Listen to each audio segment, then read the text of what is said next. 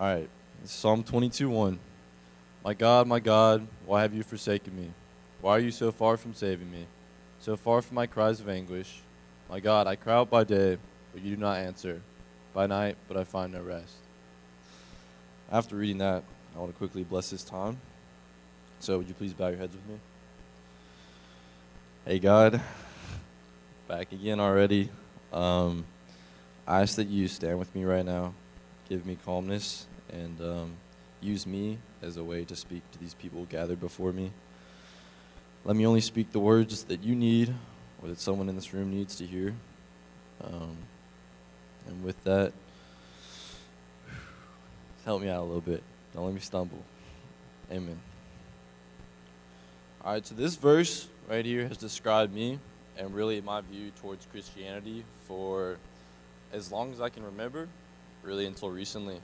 The amount of times I feel like I've cried to God, but I have received zero answer is a little bit more numerous than I want to count. And because of that, I've been harboring an anger against God and in the greater picture against Christianity, really as a whole. So why do some people receive signs and others don't? I felt really entitled. I had lived my whole life as a Christian, right? I went and did all the Christian things. I did this and that. You know, y'all are doing them now. But when it came down to it, and I asked God, I'm struggling here. Help me out. He never really seemed to come through.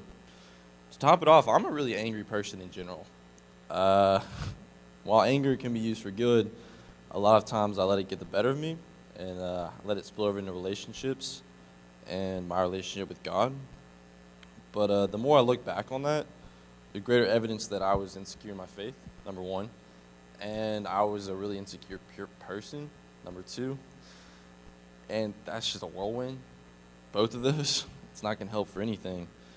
Now, there is this part of me that wants to blame always growing up as a Christian, Christian school, Christian family, Christian friends, church, because I feel like we have become, or me, have become saturated by constantly having Christian stuff, Christian ideals thrown at us, and while that's not bad, too much of a good thing can become bad, and that's how I felt about that. There was a point in my time where I don't want to hear any more about Christianity. I don't want to because I keep on hearing it over and over again, and I can't make sense of it anymore. I'm part of a faith that really, if you ask me anything about it, I can give you the rundown, but other than that, I can't. It's not personal to me. I can't explain it well enough, and so that's where I was at. An example, I love chicken, right? I love chicken more than most things I eat, and if you give me a point in my time where you start throwing more and more chicken at me, I'm not going to like chicken, which sucks. I'm not going to like it. But that's how Christianity was to me, and that's how Christianity can become to a lot of people. The amount of atheists that come from Christian homes is more than you might realize, and so that's a problem I've been struggling with for a long time, and until recently, I didn't stop struggling with that. And so how did I, right? How did I kind of turn off that? Well, I didn't really, ever. It's still with me. That's still part of me. But what I did is I tried to find a reason. I tried to find a purpose and to stop only going after what they were throwing at me, but a reason I wanted to chase after Christianity on my own. And this really came from a woman named Melissa Trevathan. Some of y'all might know her, some of y'all might not, some summer ago. And she gave me this core idea that I've built everything else around. I'll get into that later. But what I'm trying to say here is the most important thing, and if you get anything from this at all, make Christianity your own. There's different ways to do that, but please find a purpose. I'll give you a little more example. Let's use sports. If you don't like sports, you're not really attached to sports, I'm sorry. That's like the only example I could really use. All right, so you got a sports team, right? Your family has a sports team. You cheer for them. You know, they're not your sports team, but everyone cheers for them. They have a game, you'll probably watch it. You'll eat the food that they bring, but you're not really attached to it. Win or lose, oh well, doesn't really matter that much.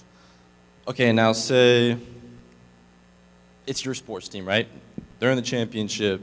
You're going crazy. You're going nuts.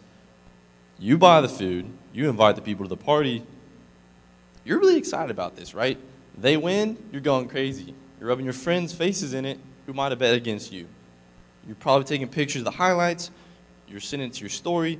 You're going nuts. You're going bonkers, right? All right, now if they lose, you're probably crying on the couch somewhere, eating ice cream, blaming the refs, saying, we'll get it next year, champs. Right? Like, you might have been there, might have not, I don't know. Unless you're an Alabama fan, and then you win all the time, it's just another trophy, right? Except for this year. Go Dogs. What?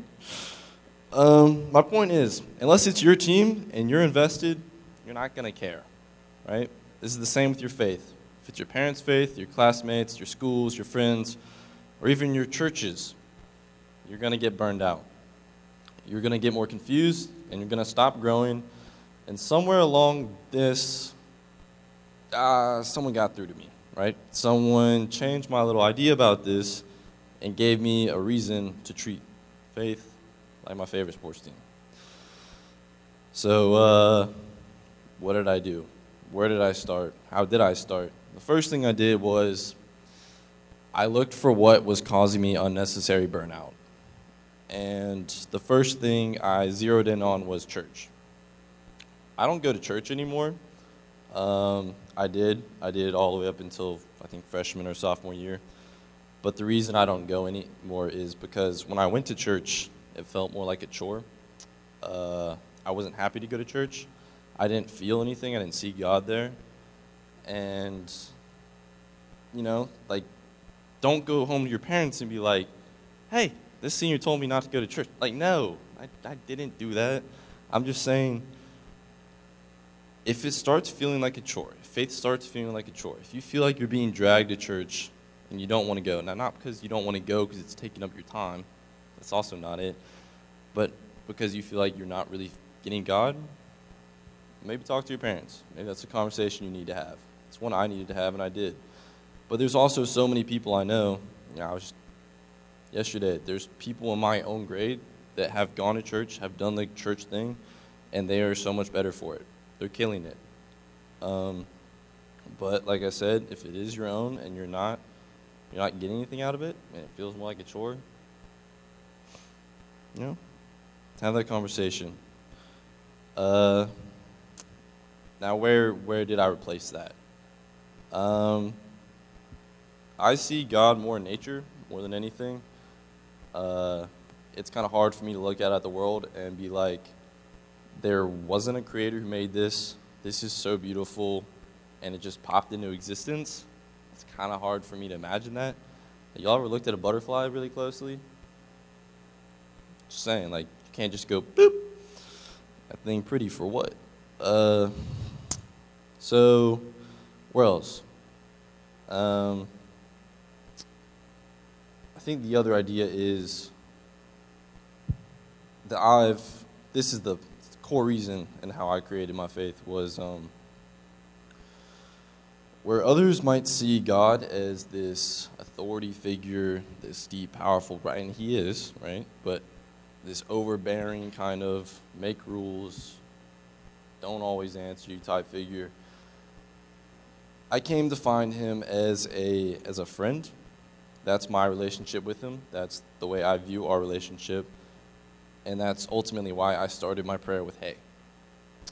There's this verse, John 15, 13 through 16, and it reads, "Great love has no one than this, to lay down one's life for one's friends. You are my friends if you do what I command. I no longer call you servants, because a servant does not know his master's business. Instead, I have called you friends, for everything that I learned from my Father I have made known to you. You did not choose me, but I chose you, and appointed you so that you might go and bear the fruit that will last, and so that whatever you ask in my name, the Father will give you." Now, does this mean we are all buddies on the same level as God? No. He is still king. But what he wants us to understand is that there's a contrast between servant and friend. Servant is around their master only when the master needs them, or when they need the master. But a friend is around any time. Now, would God rather have you love him as a servant, who's only there when y'all need each other, or love him as a friend, who loves him all the time? That's for you to muse over. This is ultimately how I view God and what helped me the most in a relationship with him, because relationships aren't always meant to be easy. They're not meant to be warm and fuzzy. They're hard, but the way you can help is finding something that you want, and what I wanted, my purpose is to find God as a friend, and that helped me, and it can help y'all if that's something y'all wanna look into. So faith, religion, belief. It's not always conventional. There's not only one way. Don't get distracted by these thoughts of, I'm not doing this right. Y'all, if you're trying, you're doing it right. I'm sure he's out there like, go little rock star. Okay. So now how do you slowly start to reinforce your faith? From what I feel like I've seen the most from my very limited time is people who like listening to others' testimonies, their miracles, and their experiences. Now that might be confusing. I've been saying this whole time, you need to make this faith your own. Well, what I mean by that is that means you aren't doing it just because everyone else is and it's the normal thing to do. If you go into people's testimonies with this hunger to find something that you need in there that will help you on your journey, you're doing it right because you want it. If someone goes into someone's testimony without a reason, they're probably not going to pick up on some stuff that they would if they had a reason to be there. And if that is how you work best, I have a list of high school teachers here, which none of y'all know. Oh, that's not true. If y'all run track, Coach Brown has a lot. Some are actually really terrifying. If y'all do know Sergeant Beto, he has a really cool one. Doc Rock, y'all might get to know her. She's always an option. If you talk to her, you'll know what I mean. Middle school ones, Mr. Masters, young Coach Masters, not his father, but and then Mr. Binger are two people in middle school who I respect a lot, and I'm sure they have some good reasons, testimonies for those. And the other option is for those who maybe struggle with skepticism or are a real do-it-themselves type of person. My suggestion for this, and this is the type of person I really am, would be track down some books written by former atheists, maybe play devil's advocate with a firm believer, because somewhere in there is an example of how they went from being the furthest person from a Christian to now they are a Christian. And if you are currently a Christian, struggling to continue being a Christian, the reason that they might have gone from an atheist to a Christian might help you. You might find it in there. But to be completely honest, an example that really boosted mine came from a Reddit page. How many of y'all in here know what Reddit is? Oh, okay. Wow. That's actually a lot more than I thought. I'm not as old as I thought I was. Anyway, so I was scrolling through Reddit one day, and I landed on this thread called Atheists Why. Or it was like Atheists, Why Atheists, or something. I don't know. I started reading it because I'm curious, and as I was going through the thread, and you'll see what you'd see if you go on this thread, like atheists and the reasons why.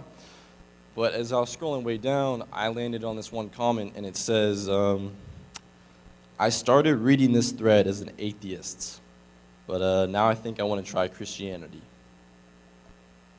Okay. I was a little shocked, right? Besides the people defending Christianity in this thread, this was the only other out-of-pocket, comment. So I, of course, was like, okay, let me check this out. And, apparently y'all all know Reddit. So how Reddit works is comments can have their own comment section underneath them, and this one did. because, like I said, out of pocket. And what I found in that comment section was a bunch of other Redditors who presumably were also atheists when they started reading this, agreeing with them. Now, it might have been a joke. Who knows? Could have been a joke. But to me, this was very funny. And people, you're not going to know why, who, when, or what is going to give you a little boost in your trying journey to find God. And like I didn't know it was going to come from some Reddit page and an atheist who used to be an atheist but now is thinking about Christianity because of a Reddit page. Like, I didn't know that was going to happen, but what it did is it made me realize if some atheist can go to Reddit and then potentially find a seed of faith in there and want to chase Christianity, that is the most ridiculous thing I've ever heard, and it made me laugh. And it showed me that there might be a God out there who has a sense of humor. You know, that fits the bill. I want a friend who has a sense of humor.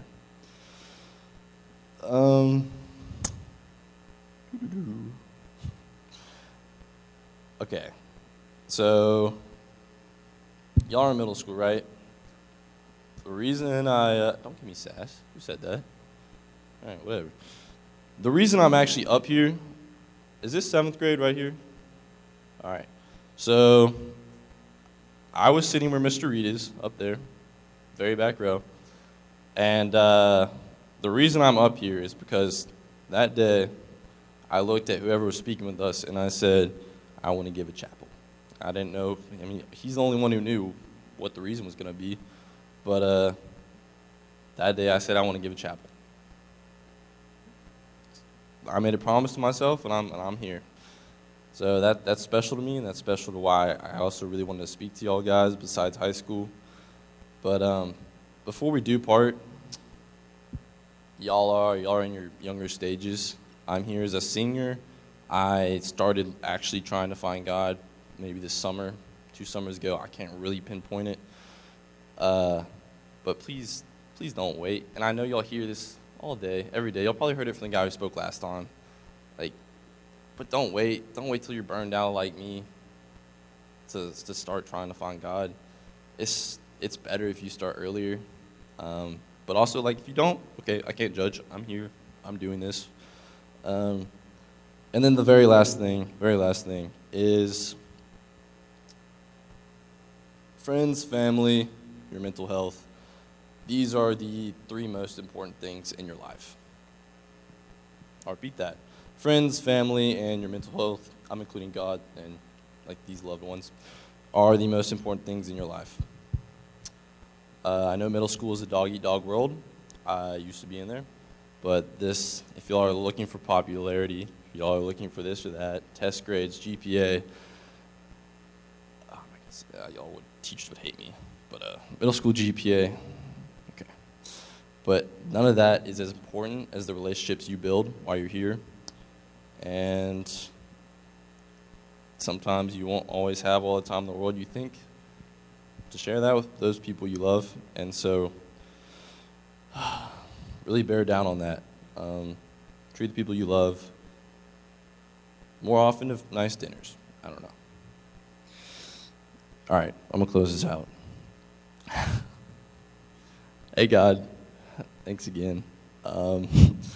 Thanks for not making myself sound like a total idiot. I really appreciate that.